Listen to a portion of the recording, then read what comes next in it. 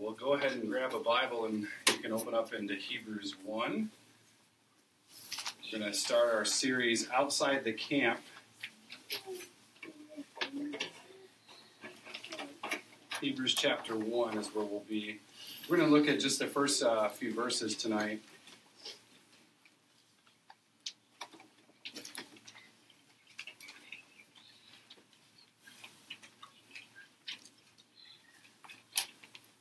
I'll go ahead and read that, and then we'll pray. These are the words of God. Long ago, at many times and in many ways, God spoke to our fathers by the prophets. But in these last days, he has spoken to us by his Son, whom he appointed the heir of all things, through whom also he created the world. He is the radiance of the glory of God and the exact imprint of his nature, and he upholds the universe by the word of his power.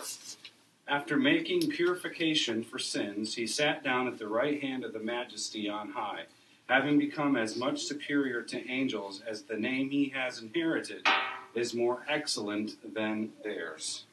Let's pray. Our Father in God, it is with great joy and anticipation that we gather this evening. We are not only ready for a new year underneath the sovereign guidance of the Lord Jesus Christ, we are also eager to hear from your word. We ask that you would open our hearts and minds so that in the hearing of this word, Holy Spirit, we would be stirred to the point of action. Help us to labor for your glory in the here and now. It's in Christ's name I pray. Amen. Amen. It is indeed a new year tonight at midnight. And while sometimes our gauge and experience of time can be incredibly monotonous, we would do well to recall that even this next year is already in the mind of God. The year will be 2018, and the reason it's not the year 5000 or even the year 15 is because it is 2018 AD, the year of our Lord. Because time itself is subject to the sovereignty of God, we understand that the whole calendar system is centered on Jesus Christ. Despite the fact that Jesus was born probably in 4 or 5 BC, someone miscalculated just a touch, we know that our years are marked out because of the coming of Jesus Christ. History is his story. We will come back to this issue of time in a little bit. One of the things we here at Cross and Crown believe and preach and hold close to the chest is the fact that it is our job to press the crown rights of King Jesus into every area of life. And so we are to help equip people to do this. That's our aim. So whenever we encounter people or when people find out what we're doing, that's one of the key things. We want to help do the equipping. Help make disciples, to teach people how to press these crown rights into everything. And so we have to help people do that. 2, we have to actually, we have to kind of just do this ourselves, so we can't forget that aspect of it. And 3, we have to recruit others to do the same. Discipleship looks less like pietistic navel-gazing and more like kingdom work each and every day. Which means if we're going to take the land, and remember that's what Jesus has commissioned us to do, then we must do so underneath the sovereign hand of God. We must do it underneath his sovereignty. So we are not anarchists who have no rule book, and nor are we communists who make up the rules as we go along. We are Christians, and we follow the Lord Jesus Christ. And as it turns out, in our following of the Lord Jesus Christ, he has tasked us with doing something about it. We aren't to follow Jesus Christ in our hearts and only in our hearts. We are to follow him with our head, our heart, and our hands. Now, I say all of that to just kind of set the stage for where we're going to go with the book of Hebrews. We're going to spend the next 32 weeks or so looking at this book. And the reason that we're going to look at this book is because Hebrews, and this is why we're doing this right at the outset of our little mission here. The reason we're doing it is because Hebrews is a book of victory. Hebrews is a book of victory. So we are told to take the land, to occupy everything on this planet by doing everything that we do for the kingdom of God and for the glory of God. In other words, that's what disciple-making of nations looks like. So Hebrews is a book that commands us to obedience. It gives us the sovereignty of God. It holds up the supremacy of Jesus Christ. And it pushes us into the world with the resounding message that Jesus Christ is Lord. That is our confession. That is an early Christian confession. Jesus is Lord, meaning Caesar is not, right? Jesus is Lord.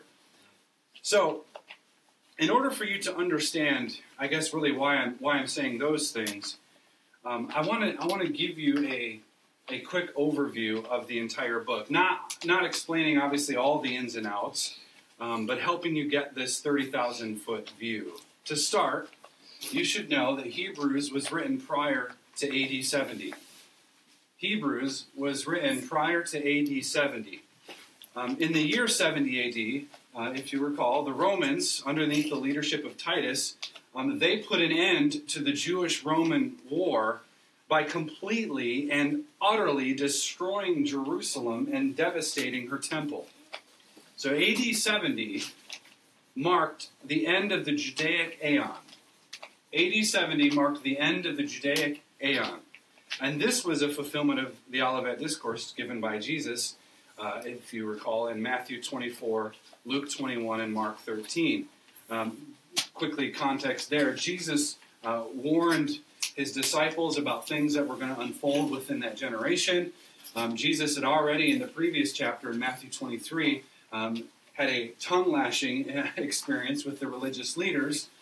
So he had been kind of already warning that if they didn't repent, they would be judged. If repentance wasn't happening, it wasn't going to happen, then Jerusalem would be leveled, would be crushed. The temple would be destroyed within a generation. And sure enough, since Jesus isn't a false prophet, his prophecy came true. 40 years after his death and resurrection, the temple was razed and the city was burnt to the ground. Now, that's not a small event. That's not, just something that is irrelevant to the grand scheme of things. That is a significant event for understanding Scripture, for understanding even Jesus himself.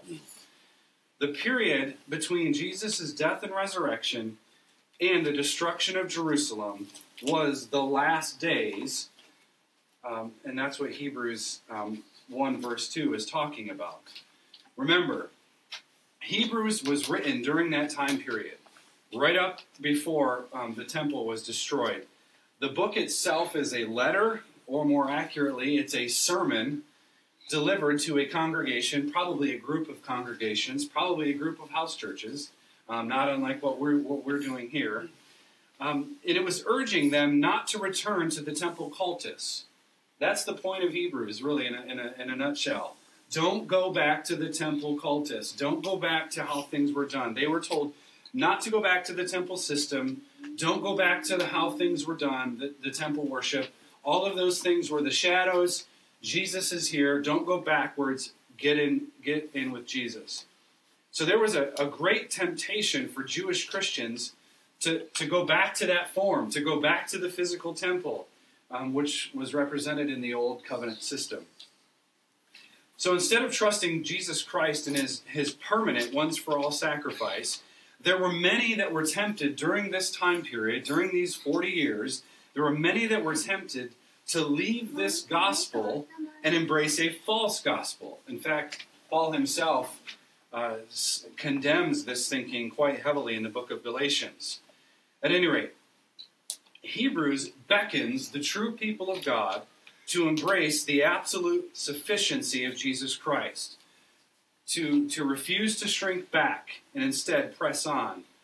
But why would the writer, presumably the Apostle Paul, but we're truthfully not entirely certain on that, why would the writer care to exhort us in this manner? Now I want to read to you Hebrews 13:22, that's at the end of the book, because I want you to see why this author is doing what he's doing. So I'll just read it and you can listen.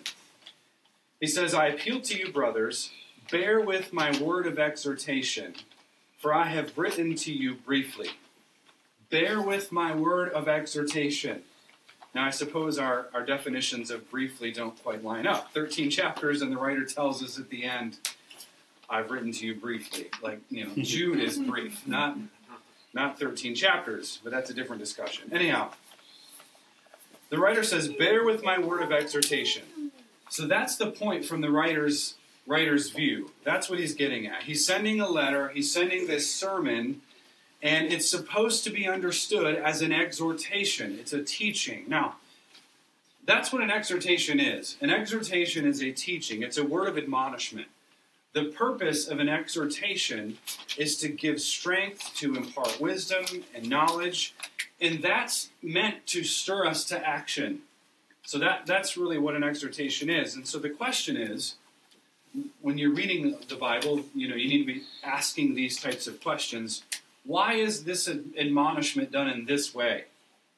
Why would he give an exhortation like this?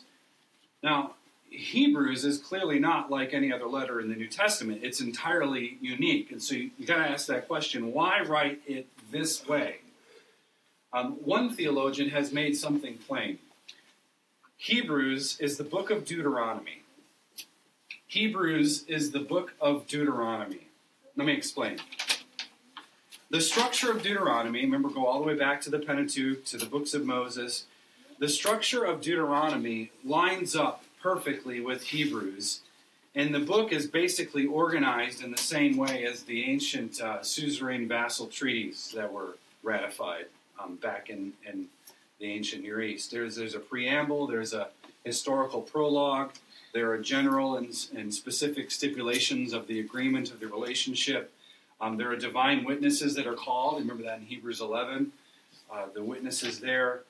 And finally, there are blessings and curses that make up basically the fifth portion of the historical, these covenantal documents. So structurally, just think of the book as a whole. Structurally, the book of Hebrews is laid out exactly like Deuteronomy, and that's obviously not coincidence.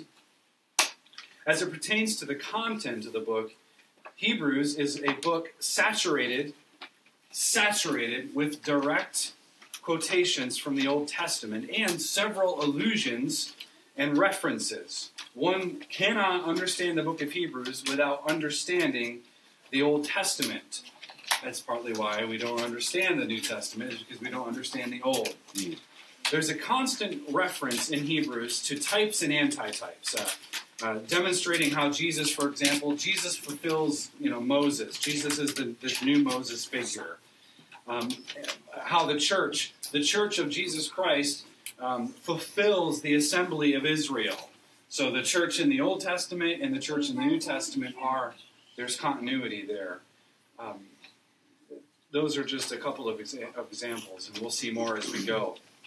There are quotations all over the place, especially in chapter 1, from the book of Psalms. There are quotations from the book of Deuteronomy. Interestingly enough, and we'll get to this a little bit later, but at the end of Deuteronomy, God promises not to leave or forsake Israel.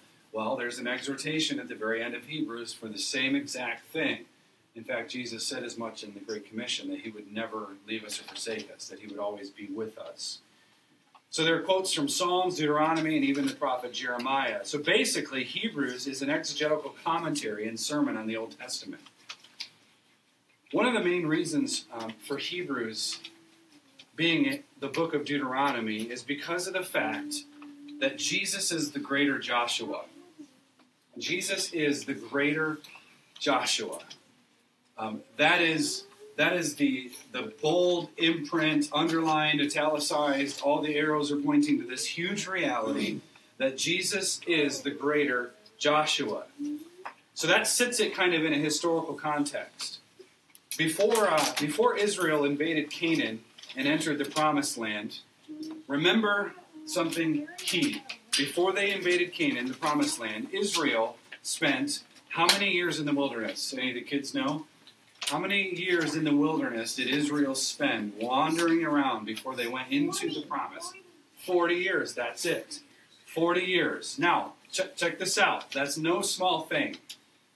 Before the Church of Jesus Christ invaded the world, and entered this new promised land, the entire world, she spent 40 years in a similar wilderness. So you can see that. We'll get to that in chapters 3 and 4. There's clearly a parallel in the mind of the writer of Hebrews. So the point is, Hebrews is an explication of the law of Christ, and it serves as the rallying cry before the invasion of the world. That's what Hebrews is. I'll say it again. Hebrews is an explication of the law of Christ. So everything's centered on Jesus now. Everything from the Old Testament forward focuses on Jesus and then continues to move forward. And Hebrews also serves as the rallying cry before the invasion of the world. That's the point of the book. That's what Hebrews is going to teach us. It's going to give us doctrine, but doctrine is never for the sake of doctrine. Doctrine is for the sake of dominion in the world. Amen. So it starts there and then it moves forward. It's the pep talk before battle. And so, as I mentioned at the end of Deuteronomy 31:6, God would never leave Israel and would never forsake her. Hebrews 13:5, the same thing is said yet again. And so we are on the precipice of dominion, the invasion of the world. That's where the early church was during the time of this writing. So, to sort of sum it up, Hebrews, again, is structured the same as Deuteronomy. It quotes several times from the end of Deuteronomy, especially chapters 31 and on, 30 and 31 and so on. It also shows us that the church in the 40 years between the death of Christ and the end of the Judaic Aeon in AD 70 is the same situation as Israel, who was in the wilderness 40 years before the invasion of Canaan. And lastly, Hebrews, Deuteronomy, the themes are interspersed. They're the same. So that's why we can make the comparison. So the point of Deuteronomy and Hebrews is the exact same. We are called, and that means you too, kids, we are called to be courageous people. We're to be courageous. We are to be rooted in the law of Christ, the law, word of God. We are to be people who know something about history, who know something about the promises of God, and who are eager to advance the kingdom of God in the world through the proclamation of the gospel. So that's the point. So Hebrews will demonstrate over and over again that the end of the Old Covenant age was upon those people in the first century, that AD 70 marked that decisive end of that era, and that after that momentous event, that the new covenant era is marked by the new heavens and new earth breaking into history. So that's why Paul will say things about the gospel going forward to the world, and he mentions in a few different places the idea that the gospel has gone to the world, the idea that this new heavens and new earth is starting now, it's being implemented in history, and so on. So if you're following so far, great. Hebrews, then Deuteronomy, the church, right before AD 70, before the invasion and the spreading out into the world.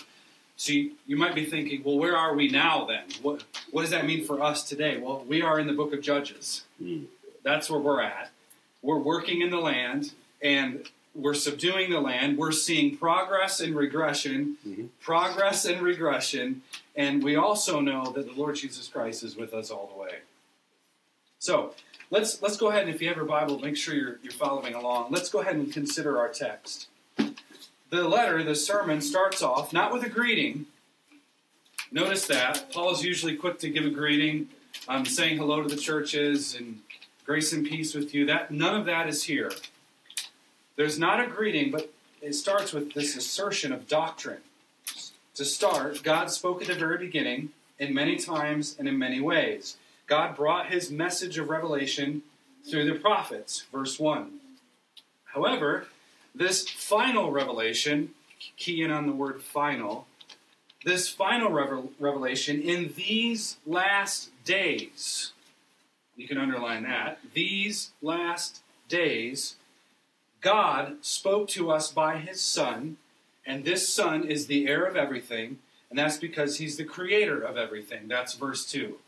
So, when you're arguing with the dispensationalist who is in his bunker blogging, and the last days are upon us, we can sit here, not in our bunkers, but at our jobs and in our living room like this, and say, actually, the last days have already begun.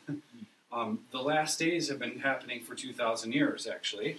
And this is a text you can go to and point that out. In these last days, God has spoken to us by His Son. The new covenant, new heavens, new earth era is the last days. So that, you should know that. Now notice the pattern though already in the first couple of verses. You have long ago verses in relation to these last days. You have many times, many ways versus this one final way. God spoke to the fathers, and now the other side of that is God spoke to us. He spoke through the prophets. Notice that's plural. He spoke to the prophets, and now on the other side of this, He spoke through His Son, His one and only Son. God's Old Testament revelation and plan of redemption has reached its telos, its final goal, in the Lord Jesus Christ. He is the Creator, and He is the heir. He's the appointed heir because of His work, as we'll see later. This heir, this Son, remember the Son that was thrown out of the vineyard and killed, who is He? Well, He's the radiance of the glory of God. He's the effulgence of God. He's the exact imprint of His nature, which is to say, He's the stamp and seal on the envelope that the king would put on a letter after sealing it with wax. That's what that word is getting at. Jesus is the exact imprint. He's a complete and perfect reflection of God Himself, because He is God. And this king, He also, notice, upholds the universe. He didn't just create, but He also upholds the entire created order by the word of His power. That's verse 3. Now we also learn in verse 3 that He made purification for sins, because He is the high priest, and we'll learn more about that later in the book. And after making purification, after being the perfect atonement, after His work was done, what did Jesus do? Kids, you remember after Jesus died on the cross, He rose from the dead, He spent time with His disciples. What did He do? Think Acts chapter 1. He died. After He died, He rose from the dead, and remember what happened. He ascended back to the Father. Remember the disciples were looking, and the angel said, why are you looking? What are you looking at? Well, Jesus just ascended. That's what we're looking at. But what happened when Jesus ascended back to the Father? What did He do? Did he go play golf? Remember what happened? He sat down. Remember? He sat down at the right hand of the Father. His priestly work in the temple was finished, and instead of leaving the Holy of Holies like the former priest, He stayed in there, sitting on the mercy seat, because His sacrifice was infinitely sufficient. And then finally, one more observation here from verse 4 is that He's superior to angels. We'll talk more about that next week. He's much superior to angels. And now He has the name, that's the message title tonight, the name which is above all names, because He has inherited everything. So right from the beginning, we see that Jesus Christ is in fact the prophet, priest, and king par excellence, and He holds each office together. Now, to sort of bring this all together so you can see it in the text here, what do we learn about this Son? 1, He is the final revelation of God Himself. What do we learn about Jesus? He's the final revelation. In these last days, there's finality. He's the final revelation of God Himself. 2, He is the divine Logos, the Logos of God. He's the speech of God. Notice the text. God spoke to our fathers by the prophets, but in these last days He has spoken to us. And interesting kind of a play on words. Think of John chapter 1, verse 1. In the beginning was the Word, the Logos. He's the speech of God. Jesus is, the Father is the infinite speaker. Jesus is the means of that speaking. He's the speech. 3, what we learn about the Son also is that He's the Creator. He's the Creator. When the Father spoke, that speaking was Jesus Christ Himself. He's the Creator. Number 4, he is the heir of all things, meaning that he has inherited all of creation. So an inheritance was given to him. An inheritance is something that's passed down to you by your parents and even their parents and so on, whether that's, money or property or things like that. Jesus himself has inherited everything. So the chair you're sitting on belongs to Jesus, right? 5, he's the radiant light that puts God's infinite glory on display. He's the radiant light that puts God's infinite glory on display. How many of you kids have been outside? It's a sunny day, think about it, and you're playing and there's trees, and you ever see like the light kind of shining through the trees, and maybe you see the dust particles inside the light, right? That's the sun shining through, right? So the Father is the Son. The light that's coming is Jesus Christ. S-U-N versus S-O-N. Number 6, we also know about the Son from this text that he's the same nature and substance as God because he is God. We recited the Nicene Creed earlier. Jesus is the same substance as God. That was a big debate in the 4th century. Is Jesus another God, or is he just a man, or is he the same as the Father? He is the exact same. He is God. Number 7, he sustains his creation by virtue of him being the speech of God who speaks the word, and it is good. Remember in the creation story, God spoke. He said, "Let there be light," and what happened? There was light. That's the work of Jesus Christ in action. 8, he is the perfect atonement from God who takes away sins permanently. There's the issue of finality again. He made purification for sins. He is the perfect atonement from God who can take away sins permanently.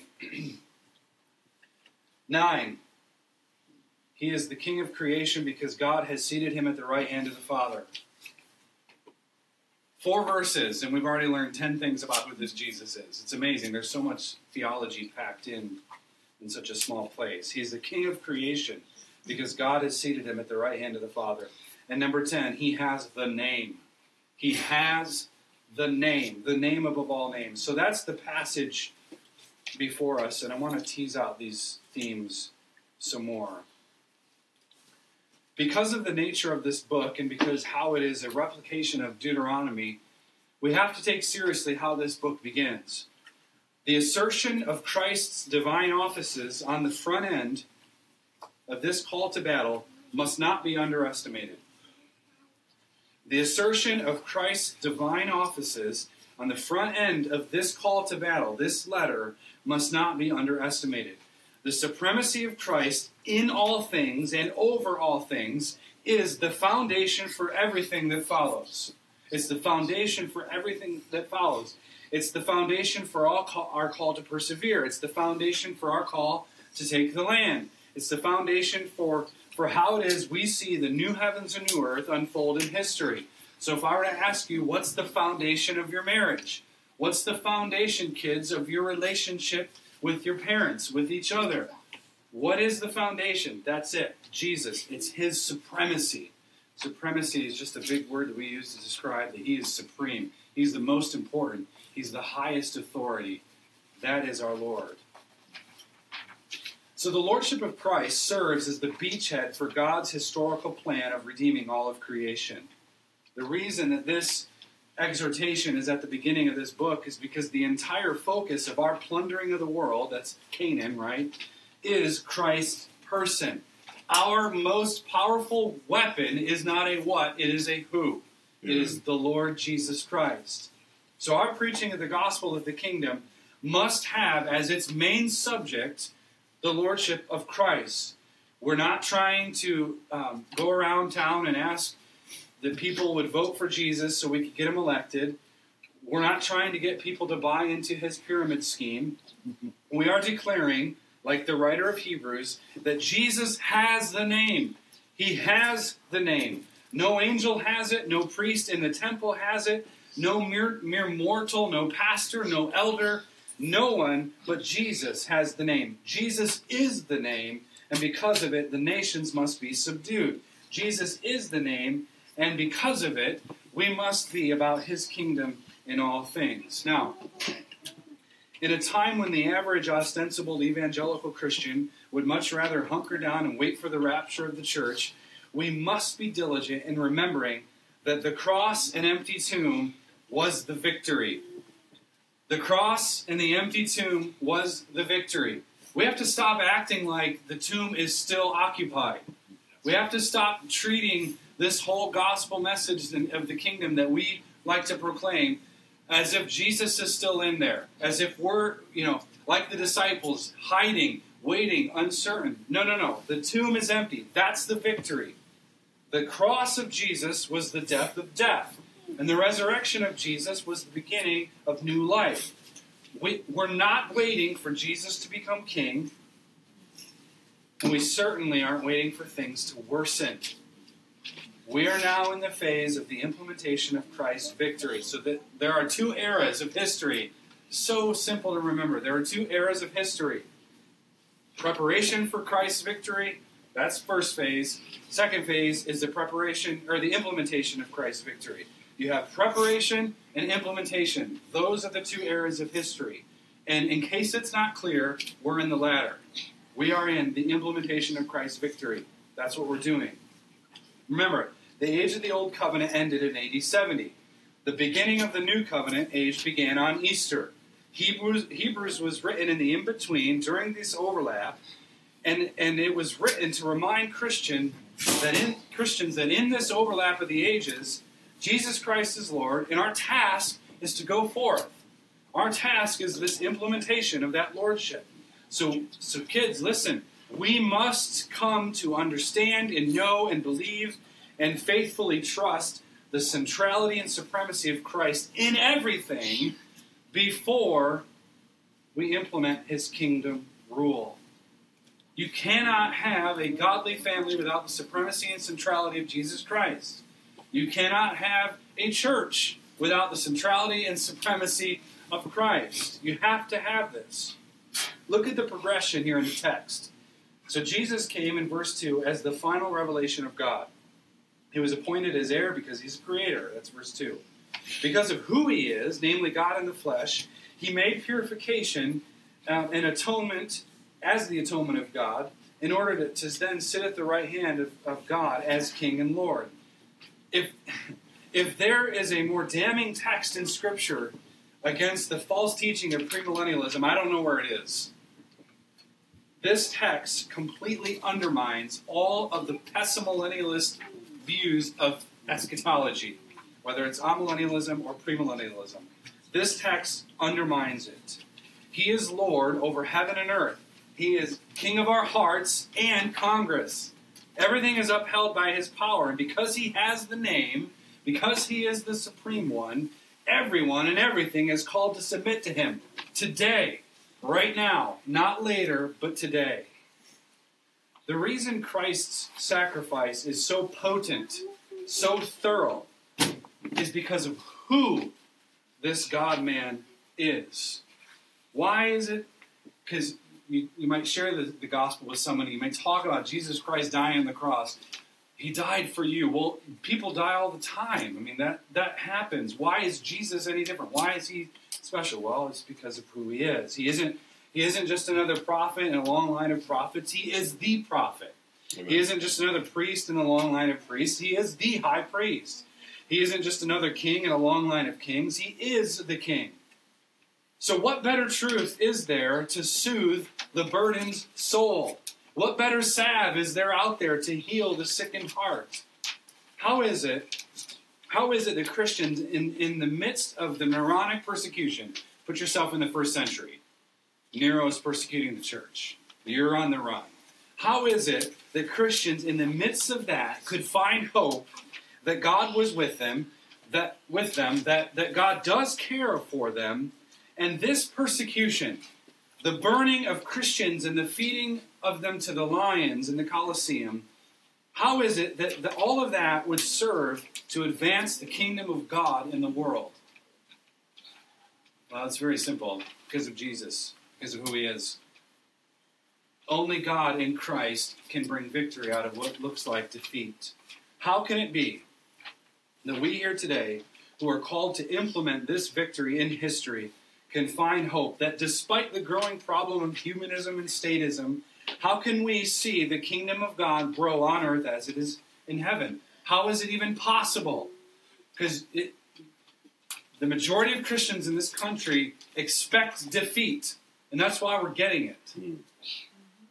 How can we see hope? How can we take the scriptural truths that Jesus is supreme? He's at the right hand of God. He's orchestrating all things for God's glory.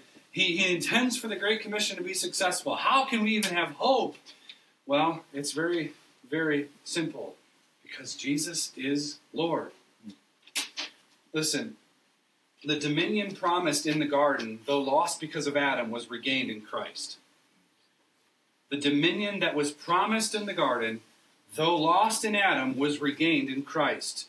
Everything from Genesis 1, verse 1, to Malachi chapter 4, verse 6, is preparation for God's dominion in Christ. The whole Old Testament, the Old Covenant, all of that was preparation in God's sovereignly orchestration of history, getting us to the point where Christ would be Lord. And now here we are Christians, right? We have gathered for that reason.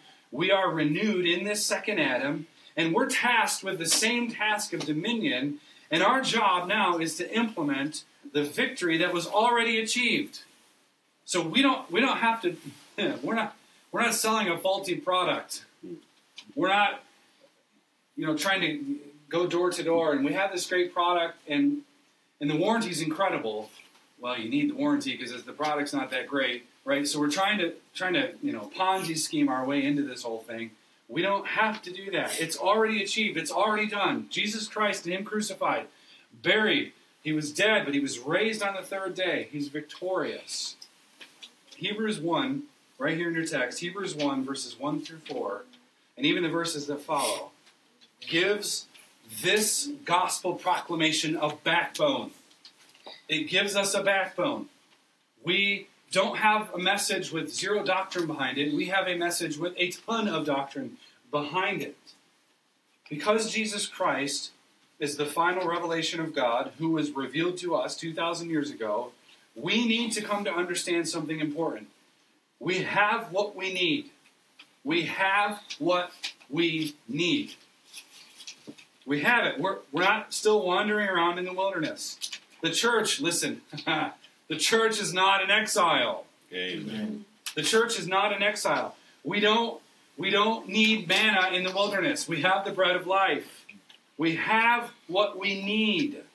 We have Jesus Christ. We have His law word. We should never find ourselves in the position of waiting for something else to come. We don't need anything else. We have it. We have the empty tomb. We have the Lordship of Christ. So yes, we await Christ, His consummative coming. But what the church needs more than anything right now is a correct understanding of the Lordship of Christ. We already have received this kingdom, this new social order of heaven that cannot be shaken and cannot be removed. We're not waiting for it. It's here. We simply cannot defect back to the temple system because Christ Himself was put outside the camp. And we cannot defect to the humanism we see all around us. Outside the camp. We must be outside all these false systems under the Lordship of Christ so that we can find ourselves in a position of victory in this world, in here and now. So the principle of finality here in Hebrews 1 is absolutely earth-shattering. It's earth-shattering. The principle of finality. Think about it. If Israel decided to back out of its conquest of Canaan, they wouldn't have had a promised land, would they? Remember Moses? Moses dies in the mountain. God kills him. That's a different story. He wasn't allowed to go into the promised land. And they're standing there with Joshua leading the way. And you know what, guys? Let's go back. Let's go back to the wilderness. Let's go back to Egypt. It was better there, right? What if they had never done that? Well, they wouldn't have a promised land. In the same way, if Christians decide to back out of their calling to victorious living in every area of life because of the gospel, there will be no discipling of the nations.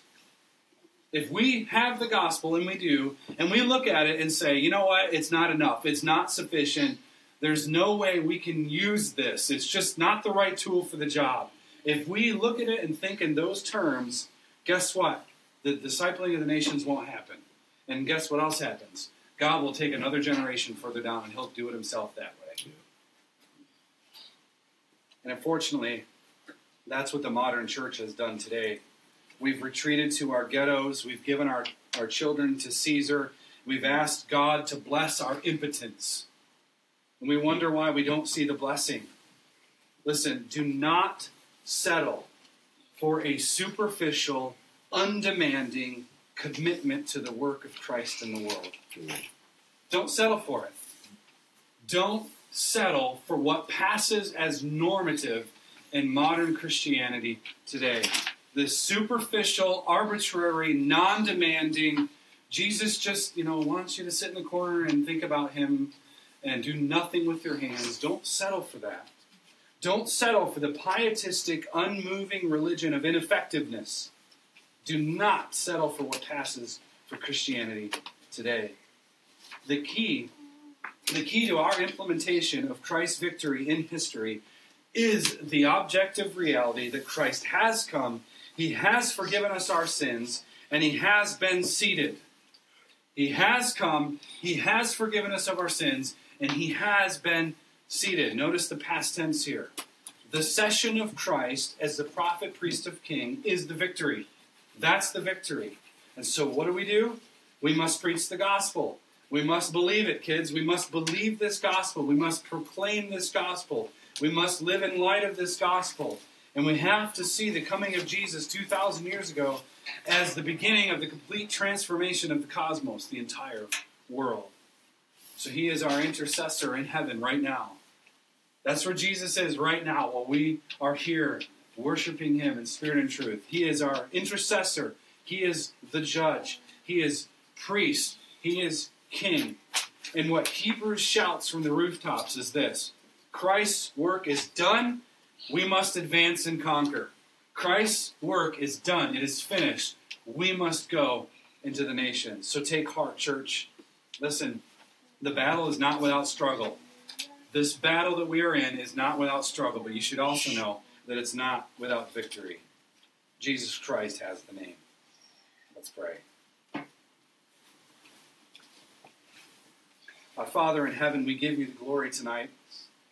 And not just tonight, each day, because you are the sovereign one.